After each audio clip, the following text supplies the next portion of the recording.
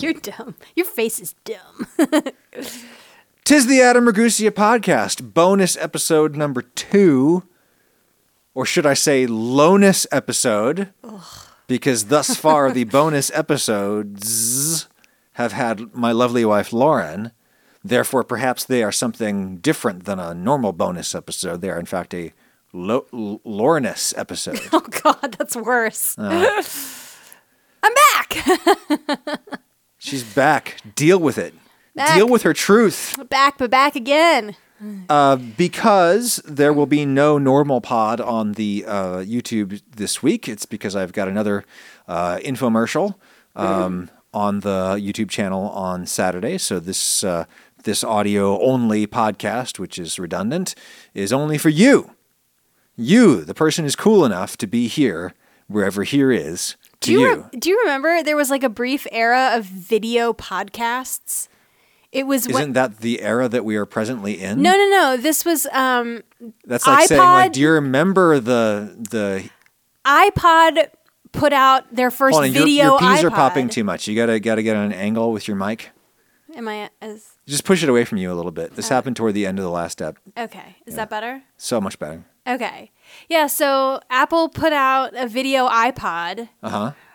And so then people who had podcasts started recording their podcast, and you could watch the video of it. This was like 2005-06. Back in the day. Yeah, like at the early infancy stages of YouTube. Mm-hmm. Yeah. And now you're doing video podcasts I again. sure am. There was a fellow, he emailed me and said, your podcast is not a podcast because it has video. And I was like, well, let me be sure to tell Joe Rogan that his program is not a podcast. And let me be sure to tell Howard Stern that his program is not a radio show because it also has cameras on. There is an obvious difference, isn't there? Like, can you say it? Like, could you articulate why my podcast is a podcast and why the Joe Rogan program is a podcast and why the Howard Stern program is, in fact, a radio program, even though they have video? Because the cameras actually play no role in any of it? Yes, it's radio with the cameras on. Yeah. As opposed to television where you like do things in front of the cameras. Yeah. Yeah. It's just radio with a camera on. And that's why it's a podcast. And it's a podcast and not radio because... I'm sorry, I stopped listening for a second. As did everyone else. Really, so did I. But your brain isn't here. Your brain is in the latest Taylor Swift release. You usurped my first question. Oh, you were going to ask questions? I'm asking the questions today. Oh, okay. Okay. I didn't know that. Mm-hmm. We just call these, when we talk about them, we call them a chatty podcast episode. We're going to do a chatty podcast We sure are. You know what I don't like about these? What? There's many things I like about them. That I'm on them? That you're on them, and I like spending time with you. Oh, we don't get a lot of time to just talk. That's true. And I also like that they're way less work. Yep. What I don't like is I can't stand listening to myself back when I'm talking without notes. Oh, that's interesting. Because I talk like William Shatner. For the record, I have never once in my life thought that you talk like William Shatner. Well, only in one specific respect, which is that I talk at like really fast speed and very slow speed. And I'm constantly wildly gyrating between very slow and very fast, which is like Shatner's thing. Oh, yeah, I guess you do that. And I hate that. I cannot listen to myself do that. Stop doing it. Well, I'm trying. I had 2 mules before we recorded today. And I'm hoping that that's going to even things out. It probably won't. We'll see. Given that alcohol is one of those things that you always hope will fix whatever the problem is. And how often does it? It only serves to make it worse. Yeah. Or it just adds a different problem. Well, let's find out. Let's find out. So your mind is not on the task at hand.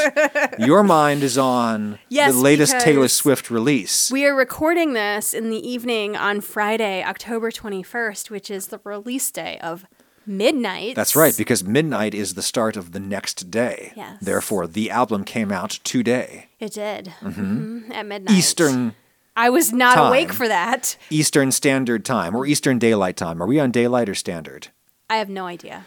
People will I'll set up an interview and they'll be like, okay, so you mean 5 EST? And I'm like, is it Standard right now or is it Daylight? I don't know. I say it's EST all year round. I know, because by Standard they mean whatever it is they're doing in New York. Yeah. Yeah. But that's not actually what that means, because words have meaning for a reason. Mm-hmm. Oh, she wants to throttle me. So anyway, Taylor Swift. Right. You've been rocking the new Taylor Swift release ever since it became available. Yes. Which it became available to you when you woke up in the morning. Yes. Because as big of a Swiftie as you are, you're not going to stay up until midnight for Tay-Tay. No, I love you, Taylor, but I'll see you in the morning. I am almost 40. I am not up for midnight releases anymore. Nonetheless, you are a 40-year-old Swiftie. Sure. Say it. Yeah, I mean... Say it! I would say... Say it louder! I like Taylor Swift, but I haven't been a lifelong fan. I didn't really get into her until 1989. The album 1989, not the year 1989. Not the year when you were 7. Right. Yeah. Yes. Or 6 for most of the year, because your birthday is late. That's right. Yeah. But I'd say I'm a Swiftie. What do you think of the new Swift release? I like it. It's okay.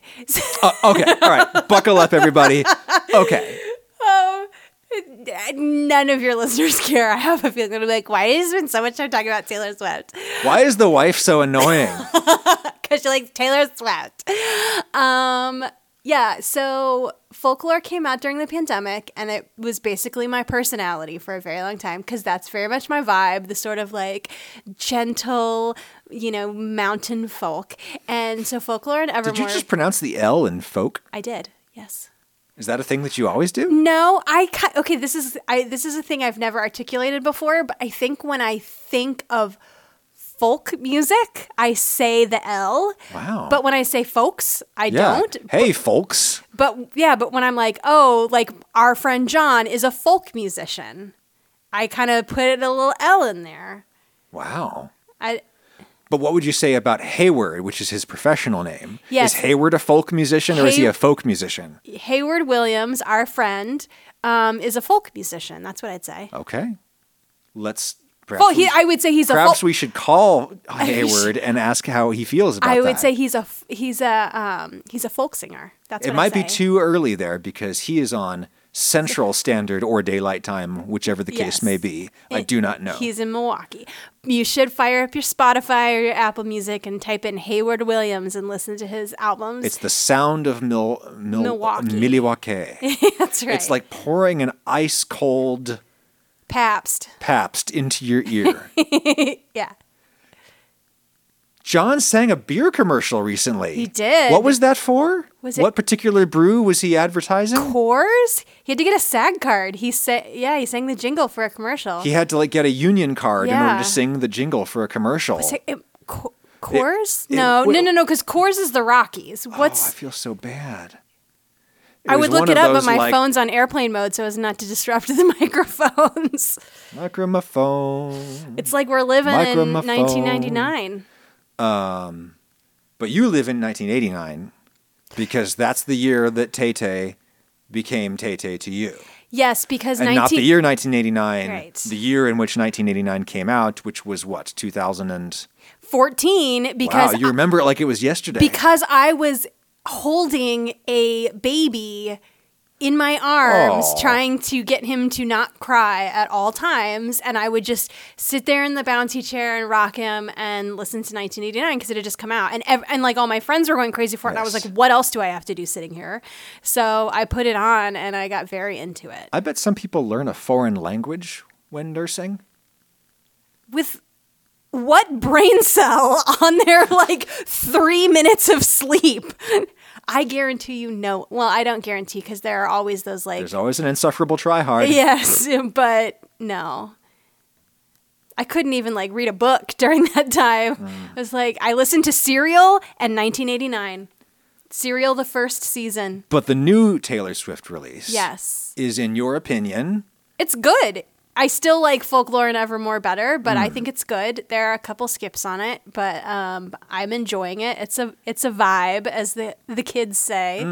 I mean, if everyone else is into Kate Bush at the moment, certainly Taylor Swift is as well, as evidenced by this new Taylor Swift record. My immediate reaction was all the songs sound like they could be in an episode of Stranger Things, and I mean that as a compliment. The arrangements are very Kate Bush, but the songs remain Taylor Swift. Yeah, for sure. She doesn't have the soaring and theatrical delivery, really. Well, she's not interested in writing melodies. She's a rapper. Surely someone has written the Taylor Swift is actually a rapper think piece. Surely I don't have to do this. Come on, someone else has already done this, right? I mean, how much do you want people to be mad at you on the internet is the question. Well, they should be mad at her. She's the one appropriating. Well, that's not a conversation I feel prepared to have. But, I mean, she's never had a super big vocal range. I mean, she's a terrific singer. She's fine. She's a good singer, but she's not interested in being Celine Dion or Kelly Clarkson. No, I think it's bigger that she's not interested in writing melody. She's much more interested in words than music. So I have this. As are you. Yes, I have this belief that everybody is either a melody or a lyrics person. You can like both, but the thing that will get you fired up is melody or lyrics. The people who are into harmony and rhythm can just burn in hell? No, I just think it's interesting because I am a lyrics person. You're not seeing them. You're erasing the harmony and rhythm people. I'm looking at one right now because you are... Not rhythm. No. No. Poor Adam missed out on the rhythm. But you're... I know I'm listening to a song and I'm like, oh, did you hear that line? And you're like, absolutely, I did not. Well, you can't miss them because she always has one good line. She has lots of good lines. Hi, it's me, I'm the problem. Hi, it's me, I'm the problem, it's me. That's a great line. Which is a terrific line. I mean, she has tons of indelible, incredible lyrics. Of course, that chorus ends with rhyming mirror with hero. Which is not the best that she's ever come up with. No, I don't care. I don't care. I don't care. No, it's just interesting for anybody listening. I think important context to this conversation is that my favorite thing to do is when we're in the car. I love to listen to music in the car, and I love to ask you what you think of a song because you have this great way of explaining why a song works or why it doesn't. To me. Let's specify. Okay. To you. Taylor Swift does not need Adam Ragusa in Knoxville, Tennessee to validate what she's doing. What she's doing is clearly working. But I mean, there's also a level at which some songs that are universally great that everyone are yeah, those are hits. I can be what is it about this song that makes it good? That's I'll ask you. You'd be like, oh, that's a great song. And I'm like, well, what about it makes it good? And I love to hear you talk about that because I think it's very interesting the way you approach music. It's very different from the way that I approach music. I remember when we first met putting on a song and being like, oh my God, did you feel the lyrics? And you were like, no. What song was that? This would have been 2005. So, I mean, it was probably something off the Garden State soundtrack or something. That's a good soundtrack. But that Shin song has stood the test of time. My gosh. It is interesting though, because you and I have a lot of overlap in our musical tastes, but then we also take sharp left turns in different directions. But anyway. I love how I was listening to Pantera the other day and you were like, oh, that's interesting music. I'm like, I'm working out. Do you want me to listen to yacht rock? I'm trying to deadlift here. I got in your car to go get something from the grocery store today. And your car is always tuned to the Sirius satellite radio station of, what's it called? Ozzy's Boneyard. Yeah. Hard and heavy classic rock. And I got in and I was in a mood about something. I was really feeling frustrated about something. And why'd you drive my car? Because I didn't want to back my car out of the garage. Oh, good choice. Plus your car's zippy and I was just going a short distance. It is a zippy car. I like that. I like that car. And what came flying out of the radio? And Justice for All by Metallica, which that song was on Ozzy's Boneyard? It was. That's a 9-minute song. That's not a single for the radio. Well, it's satellite radio. I guess so. They can do what they do, yeah. And it was all of a sudden I was like, yes. That was good. Curious. Okay. Anyway. Yes. So I wanted to ask you. Okay. Because this is a food program. Yeah, not a Taylor Swift fangirl program. All right. So, how good is it when he can cook? Huh? When, that feeling when your man can cook. Is that actually like a desirable trait? Oh, are you asking me if it's like an attractive thing when dudes can cook? Yes. Oh. It depends. If a guy is cooking and they've like, I don't know, there's a way of being like smug and condescending about it. Where I'm like, Is there? I'm like, people have been cooking since the beginning of time, so, throw yourself a parade, sir. Congratulations. But there's a way, like, okay, I'm going to be mushy for a second. I remember very early on, I guess were we married? I don't remember if we were married yet or not. And we had gotten into a fight just, I think it was based on like us still like learning our personalities in some way. We hadn't, I don't know. I was like, you didn't do something for me. And you were like, and I don't know. I don't express my feelings. I'm sorry. I'm broken in that way. Basically, it was that. But I think I was like, when was the last time you said you loved me? And then I like stomped off or something. And then you went in the kitchen and you made me a huge plate of my favorite pasta dish that you basically invented for me that you did on the channel like years ago. And we called it party pasta and you brought it to me and I was starving. We is really an overstatement. Anyway, and I ate it and then you looked at me and you said, this is how I say I love you. I said that? You did. Wow, that's way more self-awareness than I normally have. I know. And I held on to that, and that little flicker of a flame has gotten me through 17 years. Well, explain the love language thing. Well, it's the love language thing, which is, I mean, ultimately, if you believe in it, there's 5 love languages. This was developed by, I think, a pastor trying to convince people of Christian stuff. Oh, it's not actual science. Oh, no. No, it's like weird psychology. Maybe we shouldn't say it. But it's kind of become just like cultural zeitgeist. But anyway, your love language. Oh, it's true because people believe it. Got it. Sure, like astrology. So your love language is acts of service. And so you show your love for our family by doing lots of things, including working incredibly hard on all your stuff for us. And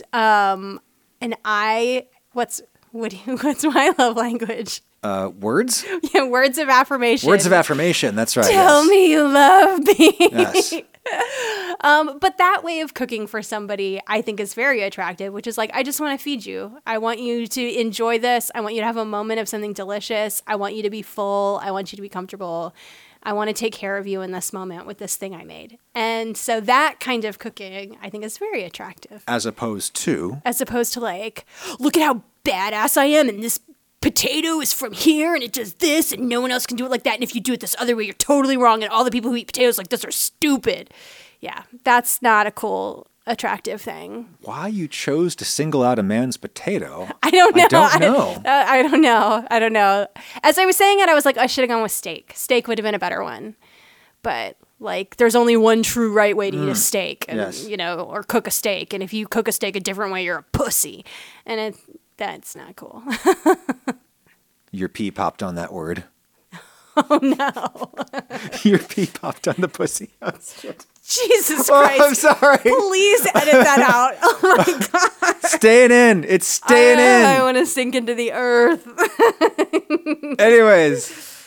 Yeah, and there's a third way, right? Because it's like, you might say to someone who's just like, oh, hey, a man can cook, therefore he's desirable. But like the obvious response to that would be like, oh, he can also like button his own shirt and wipe his own butt. And well, like, that's the thing where it's like, oh my, I mean, I hear this because I watch the TikTok. And so this is obviously not a concern of mine, being married for a long time and almost 40. But like the young ladies are always like, if you go in his bedroom and he doesn't have a bed frame, that's a red flag or whatever. And I'm like, first of all, I had a futon mattress on the floor. I remember, and it was very hard to convince you to part with it. I liked that mattress. It was very comfortable. It was the most well, also you were 22 at the time. You were not like a 29-year-old. 23 or 24, right? Were you? I don't remember. Okay. Anyway. But yeah, no, don't turn it into like he can brush his own teeth and also make macaroni and cheese. Like that's nothing. The main disadvantage of the futon mattress on the floor, which by the way, like given that like many cultures sleep on like mats on the floor, there's like sort of like an icky dimension to. Sure. Okay. Yeah. I guess. All right.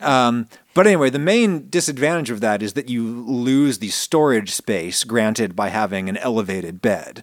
You can put things under the mattress, as it were, and then never have to acknowledge their existence again. Great. Yeah.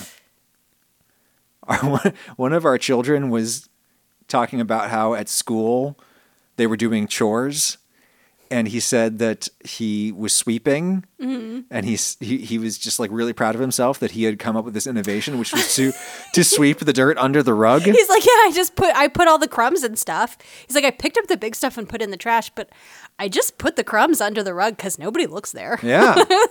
Nailed it, kiddo. On the nose. You got that from your dad. Just sweep it under the rug.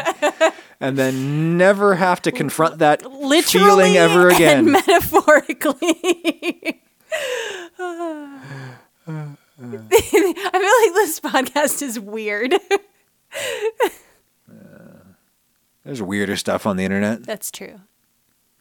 So wait, am I supposed to ask you questions? Because you told me you were only asking the questions. I mean, I could come up with another one. Okay. Do you want me to ask you a question? Yes. Do we know what we're doing here? No. Okay, because here's the thing. I had a few questions, and then earlier today you were like, well, I have a question for you. Yes. I thought, oh, okay. And then just before we came down here, when we were upstairs in the kitchen, you said, I'm the one asking the questions. And I said, oh, you're asking all the questions? And you said, yes. Oh, that doesn't sound like a thing I would say. It's a thing you did. Being that I don't have more questions. Oh, my God. We talked about Taylor Swift. And that's it. We talked about... Podcast over. Yeah. That's really all we got. Did you have a thing that you wanted to discuss? Sure. Okay. All right, well, excuse me. Oh, she has to clear her throat. Okay. I feel like She must be in full voice. this episode's going to need some editing. I'm too tired to edit, so just commit to the bit, okay? You. Okay. Thank you for listening, everybody. All right, so I wanted to ask you about your use of social media and how it has changed since you became a YouTuber. Yeah. So you seem to have changed your sort of official position on social media since you became Which is, I don't want to do it. Don't make me do it. Have you ever been into social media? Yes. Which ones? I used to tweet with some frequency. I think that not everyone, but most people have an innate need, a psychological need. Well, I mean, need in the like upper levels of Maslow's pyramid kind of need, right? Like it's not something you need to survive, but something for, some higher level of basic fulfillment, right? I think most people have a need to feel heard, to feel that they can say what they have to say about things and that someone will listen. And I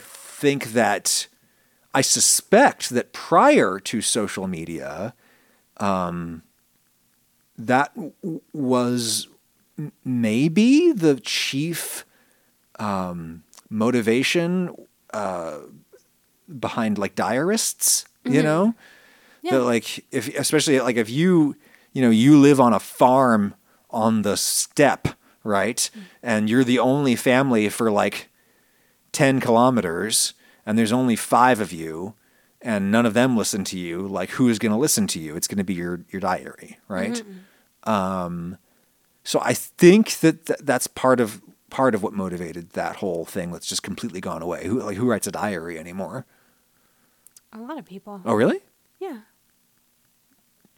Journaling is very much a thriving industry. Not on the internet? Yeah. Okay.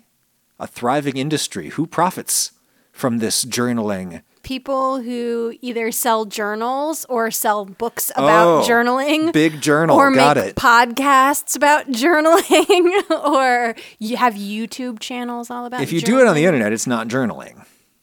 Sure. No. It's encouraging. It's about it's meta journaling. It's journaling about journaling. I guess. Okay. Fair enough. So anyways, I think that most people have a need to be heard. There's some people who do not want to be heard at all, right? And I see you, I respect you. I wish I was one of you, because there's something kind of pathetic about having a need to be heard, I think. And I don't think I have a particularly acute, no, that's not the right word. I don't think I have a particularly developed need to be heard. I think I have like a normal level of need to be heard. And like most people, I scratched that itch by screaming into the void, and like writing a tweet that like 3 people would read and 1 person would like. And that gives you the feeling of having been heard.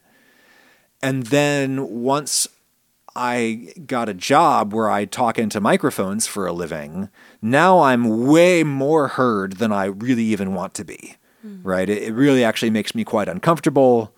I look forward to not having to do it anymore at some point, or to do it less, right? Now I feel exposed in a way that is very uncomfortable. Yeah. And so not only has the motivation to social media completely evaporated in my case, right? Or like I have no more need to be heard, so I don't want to scream into the void anymore. Not only is that the case, but it's also the case that I feel overexposed, and therefore the instinct is to retreat, to kind of huddle in the corner and rock back and forth. Okay. Going la la la la la, right? And if you look at like how famous, like actually famous people behave, that seems really consistent, right? Like people who may on the surface seem to be exhibitionist, right? People who seem to be performing their persona in very naked ways, both literally and figuratively, right? We see them doing that as part of their job. And then we get mad when they get mad that they don't want to talk to us. Like that we come up to them in a restaurant and we're just like, hey, Brad Pitt. Well, now we're into parasocial relationships. I think it's a distinct thing, though. Or maybe it's part of the parasocial phenomenon. But it's a more specific thing, which is that a person gets a job where their job is to hang their persona out on the laundry line in front of all the neighbors, right? And that doesn't necessarily mean they like to do that. They might, in fact, not like to do that, but they're good at it, or they just have something that looks real good hanging on that laundry line and we all like to see, right? And therefore they can make a good living doing it, so they do it. Or it's just 'cause it's what they feel called to do. It's what they're good at, right? So you do what the world seems to want of you, right? And you do that, and then everybody comes to the erroneous conclusion that, in fact, you really just like showing your bits to everyone, right? But in fact, you don't. That's just your job. It's like someone, concluding that, you're an auto mechanic, therefore you want to look at my car on Saturday because you're super into that. Right? Right. And the guy's just like, yeah, in the sense that I'd rather do that than something else, because I do like cars and I am good at taking care of them, but it's also Saturday and I would like to do something that's not work. Right? Yeah. Yeah. So it's like that. So you show your bits on YouTube, but you no longer show your bits on Twitter. No, because I show way more of them than I'd like, and so I therefore withhold them whenever possible.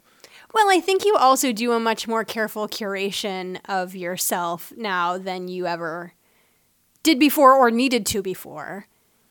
And so now it's like, well, I'm very tightly controlled in what I'm showing to people because you want to give people accurate information on your YouTube channel. You want to be correct, especially with the science stuff. But also, I want to show you as much as I want to show you and nothing more.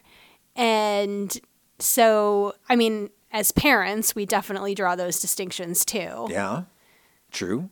I think, like, I know my social media usage has changed. Like, I still am an avid user of social media, but... Yeah, but you got big now. I mean... On Twitter, because you went viral with pictures of the dog. Yeah, of our puppy. She's so cute. This is like, it's well, the very first picture that you took of her drinking from her water bottle when she first got home. Yep. How many likes did that get? Oh, like 60,000. Yeah. Big shakes. It was weird. Yeah. The nice thing about that is like dog Twitter is delightful and 99.9%. Mostly delightful. No, like way more than most. Like almost every tweet is people being like, I love that. And I would say 1 out of every 1,000 tweets. People find ways to be shitty about it. No, I know that. But I am telling you that from looking at my mentions, I can go days and days and days with just floods of tweets of people being like, she's cute. What a great dog. Thanks for sharing. Aw. And then maybe every once in a while I'll get somebody who's like, I don't know, you shouldn't put a coat on that dog. Or, something like that. Or like, if you feed them that, they'll die. You're not respecting her autonomy because she doesn't want to go on that walk. And it's just like, well, yeah, but we have to go pick up the kids. And so she's going. I don't want to go either, but it has to be done. Yeah. But it was interesting because I think I've gotten like 5,000 new Twitter followers since we got this dog because I love tweeting pictures of the dog and people love to see them. But that doesn't mean I'm going to stop saying the other things that I say. Like I talk about romance novels a lot and I think people are like, wait a minute, I came to you for dog content. And I'm like, well, I mean, here in my store, we sell dog content and romance novel hot takes. And I'm sorry, but I'm not going to clear out the romance novel hot takes out of my boutique so that you only have to shop the dog content because that's what you like. But this is the year 2022, and don't you know that I'm entitled to only ever hear precisely what I want? I don't like it. And everything that is not exactly what I want is an affront to me. Well, yeah, it's basically everyone goes on the internet and thinks everyone else on the internet should be speaking to and about them at all times. And I'm like, hey, buddy, I'm also talking to all my friends who are writers and readers, and they were here before you, and we want to chat about, I don't know. On the mutant third hand, you're the one choosing to voice these things in a public forum. Sure. Right? And you don't have to do that. You could just call your friend. I guess. Who calls anyone anymore? No, that was just a dated reference. You could Marco Polo your friend. Telephone? Marco Polo. You do Marco Polo. I do. I love Marco Polo. My greatest internet anxiety is that I go to say something to a friend on Marco Polo and make a mistake and accidentally say it on Instagram stories. That is like a very modern intrusive thought. That's the new Kinsey gaffe. Like I'll wake in the night being like, oh my God, did I say that on Marco Polo or did I say it on Instagram stories? Kinsley gaffe, sorry. Kinsey and Kinsley, very different people. It's true. Look it up. It's true. Anyway, what were we talking about? Romance novels and dog pictures. That's right, exactly. Do the romance novels have dogs sometimes? The dudes often have dogs because that's always a sign that it's a good guy. Okay, if he can care for that feeling creature. When he has a dog. That's right. Right? What is that? That's always a good sign. He can care for another living creature, keep it alive, and care for something, and make sure it's fed and walked. Why is the bar always so low for the men? Wow, he doesn't kill something in his care. What a prince. It's unlikely, I guess on a deeper level, it's unlikely that someone who has care and empathy for a dog would axe murder you in your bed. I guess so. But like usually, I have a number of like ambivalent or contradictory feelings about pets and dogs. But one of them is that it's like the biggest dog lovers I've ever known are deeply misanthropic people. People who hate other people. People who are just fundamentally broken, poisoned people. And I feel like that's... they have a need to love something, but they can't love other people, so they love the dog because the dog is easier to love because the dog doesn't say anything. Wow. Okay. And therefore you don't have to deal with like a fully actualized being with agency and all of that. I think you also have to remember, though, that when a lot of times when people are dealing in these stereotypes about like men drooling on themselves and like getting a gold star for it, you're talking about the dating scene of 22-year-olds. And like like 22-year-old guy, like they're still getting their shit together. And so there is a big divide between like the 22-year-old guys who have their shit together and the 22-year-old guys who will probably get their shit together when they're 25, and then the 22-year-old guys who will never get their shit together. Yeah, but that's so radically different from how they are judging 22-year-old women, right? 22-year-old women are expected to be fully together, so together. But they're also, I mean, psychologically more, you know, what is it, men, guys? Oh, she cray, you mean? What? She cray. No. No? No. So like she seems to have herself together and is very physically put together, dresses well, shows up to class on time, but she's in fact completely insane and will ruin your life. Is that what you're talking about? No, oh, okay. Absolutely not. No, because there are women like that. I'm sure 22-year-old women like that. There's a shoe for every foot. It takes all kinds. No, I mean, if you want to get into it, I guess women are societally pressured to be together and kind and take care of everyone and not fall apart. You know,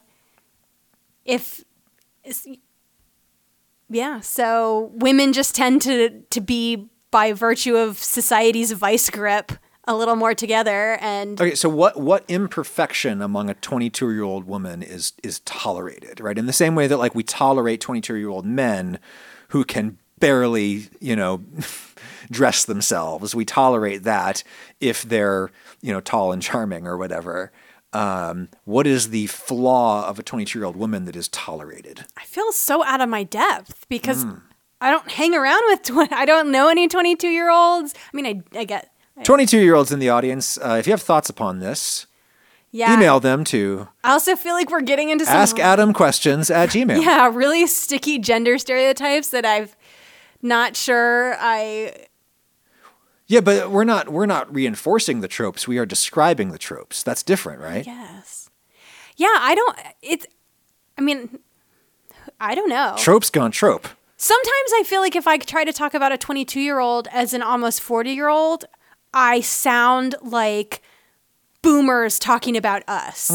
And I don't want to do that. So I don't want to make sweeping generalizations necessarily about 22-year-olds because, you know, I've had to listen to the like, you guys just need to work harder and not eat avocado toast and you can own a home. You know, I had a thought about that the other day. I was thinking about how every generation always criticizes the younger generation as being soft, right?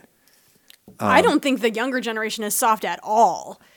Well, you're in the minority. Everyone thinks that like the younger kids are so weak and sensitive, right? You know, at least as it would be interesting. I wonder if there's a historian of intergenerational attitudes. That's someone has made that their academic niche. Yeah. Oh no, this is real. And I mean, it's the same thing as you can go back through historical newspaper clippings and see literally like variations on the phrase "nobody wants to work anymore," going back to like the mid 1800s. That's true, but that's a very, very small slice of human history, right? And that's if you're looking at like published history, what you're looking at is like the part of human history during which progress has been rapid and almost entirely unidirectional, right?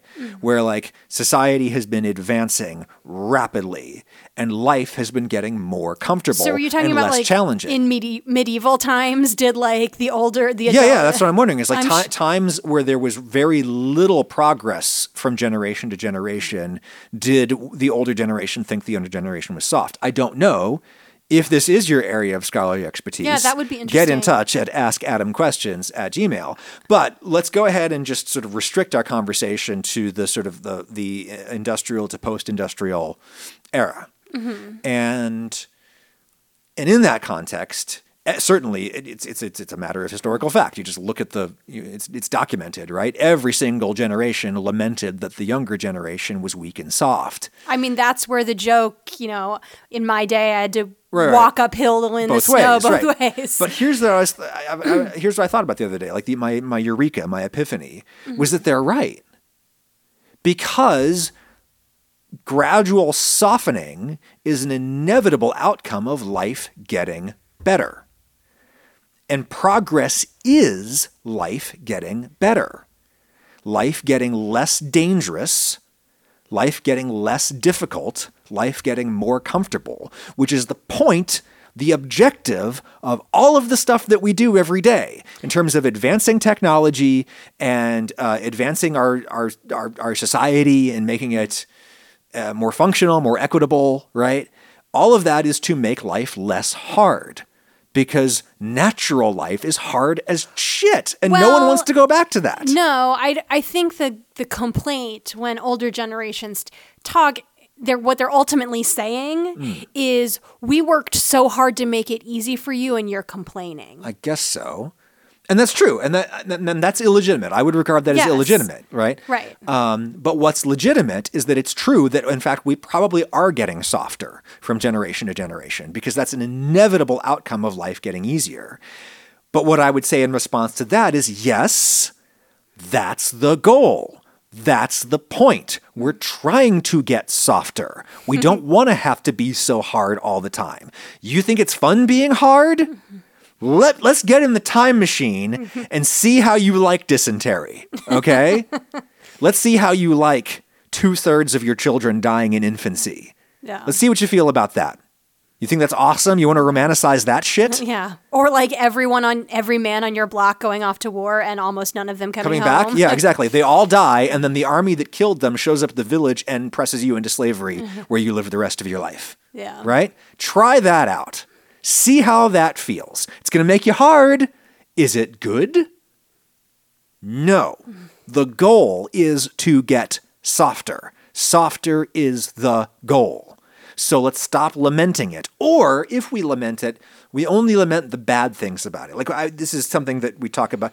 We talk about on the channel a lot. Whenever I say the channel, I feel like one of those celebrities who they go on like a talk show and they talk about the book. Like their book, the book that they're there to promote the book. You talk about this on your channel? No, when I refer to my channel, I refer to it as the channel. No. Right? I mean, you talk about intergenerational conflict No. What on I talk your about, channel. What I talk about is how. Oh shoot, what do I say on the channel? No.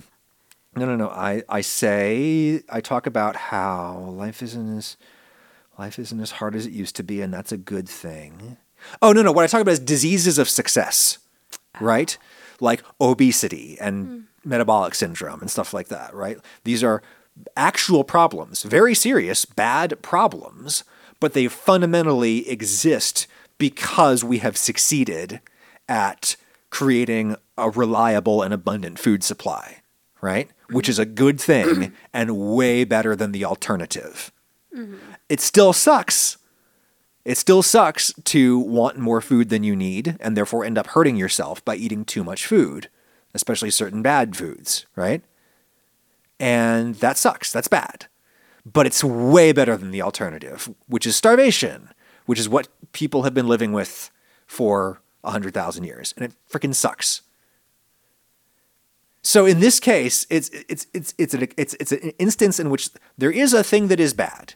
There are things that are bad about being soft, but it's way better than the alternative. And it's better to manage the side effects of the drug that's keeping you alive rather than thinking, oh, the drug that's keeping me alive is bad, so I'm going to stop taking it, and then I'm going to die. What? That was quite a rant.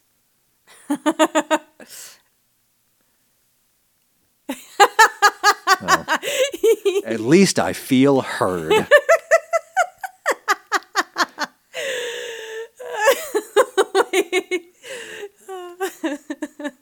That's adorable. No, it's not. But it is circuitous. I landed the jet near where it took off. And that's all. Just one county over. Just one county over. Everybody call an Uber. We'll get back to where we need to be. Lyft is better than Uber. Whatever. I've heard. I don't know. I don't take either because they make me uncomfortable. When I go to New York, I take a cab. Oh, fancy. Fancy lady. So that's the pod for today, kids. Oh God, that's it? Well, we come on. I don't think we're going to get an ending more circuitous than that. Taylor Swift, social media, 22-year-olds, we're all soft. All right. That was the journey we went on today. You know, the thing that's interesting is like I do wonder, do people, because some people, after we did the first one of these programs, there were people who like left comments on videos saying, oh, like that podcast was way better than Adam's normal podcasts because it sounded so more natural and authentic. And it made me think back to the days when you would run a radio station or a television station or something, or make films, and people would tell you that they like this kind of film and not that kind of film or whatever, and that was the best feedback that you had.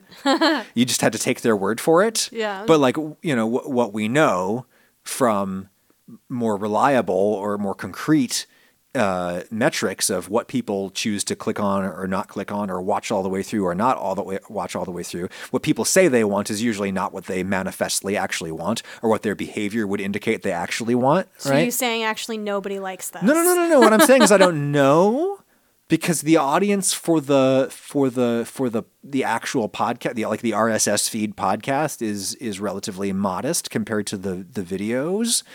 And I don't feel that I can know based upon those metrics what people like, especially considering that like there's no video version of this particular episode of the program, and therefore its numbers on the pod feed will probably be higher. Like the last one was like the number one episode on the pod. And it's because it was because of me. It was because of you. And secondarily, it's because that's the only place people could get it. They couldn't get it on YouTube. And therefore some people, you know, they heard they that sought it out. They sought it out. Exactly.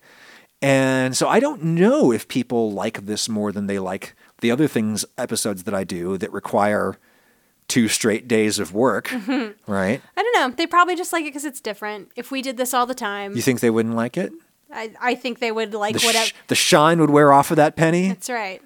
I think if we did this all the time and every once in a while you jumped in with the questions and the scripted, you know, interesting interstitials, then I think they'd be like, oh, I loved that. Yep. Who knows what we like, why. But Yeah. Thank you all for listening. Thank you all for listening. And all I can tell you is that I don't know what you want. I don't know what you want. But definitely email Adam and tell him. I don't know what you want. So therefore, at the end of when in doubt, I do what I like, right? And you like talking to me. I do like talking to you. But I don't like listening to these programs. Oh. Not because I don't like listening to you. I do like listening to you. I hate listening to myself in this context. Oh. Mostly because of the Shatner-esque pacing. Oh. I just don't hear that. So I think you're fine. Okay. If anyone's wondering, this is what it's like when Adam and I are in the car. This is how we talk. It is? Mm-hmm. Like on road trips and stuff. I think what we say on the road trip is, come on, you've had the Nintendo Switch for 20 minutes. Please stop poking your brother. I said stop. Yes. What did I just say? You had one job. It was to stop poking your brother. We also say nice things to our children. When they earn them. Oh, dear. Oh, dear. Anyways, so let's end this for the 7th time. Let's just assume that you hate these episodes, all right? Let's just assume that you hate them, which is really a dangerous assumption because if you do, you probably haven't made it this far. You probably bailed. But let's just say for the sake, just play devil's advocate, right? I'm walking out. Let's just say that you hate them. The reason that you're getting them is because all of my extra time that I would have normally put into writing a podcast episode this week went into making an extra video, which is an infomercial that goes on the channel on Saturday. And the reason that we've done 2 of those in close proximity is because such deals pile up toward the end of the calendar year. I suspect it's a combination of like marketing directors just needing to spend out their budget that's allocated to them on a calendar year basis combined with the fact that consumer spending goes way up at the end of the year because of the holidays, and therefore they're trying to get their products and services out there for everyone to buy. So it's a temporary situation. 2023 is just around the corner, and things will go back to being the way that they normally are. But I won't. This is the last one I'm doing this year. Last one what? Of these. I hope so. I turned down. I got offered another infomercial, which I probably should have taken, but I turned it down because I would die. Had to, yes. Yeah. I always said no. All right, let's land this plane. I already did, and then you got in the cockpit and you did a touch and go landing. Thank you all for listening. Yeah. Make good choices. Just make good choices. That's all you gotta do. Just make some choices. Make a choice. Maybe don't make a choice. Maybe you know what? Let somebody else make a choice. Oh God. I'm so Why is it always about you? I'm so tired. All right. Let's stop recording and go to bed. Shall we do that? Sounds good. All right. Thank Good night. you. Good luck. Make good choices.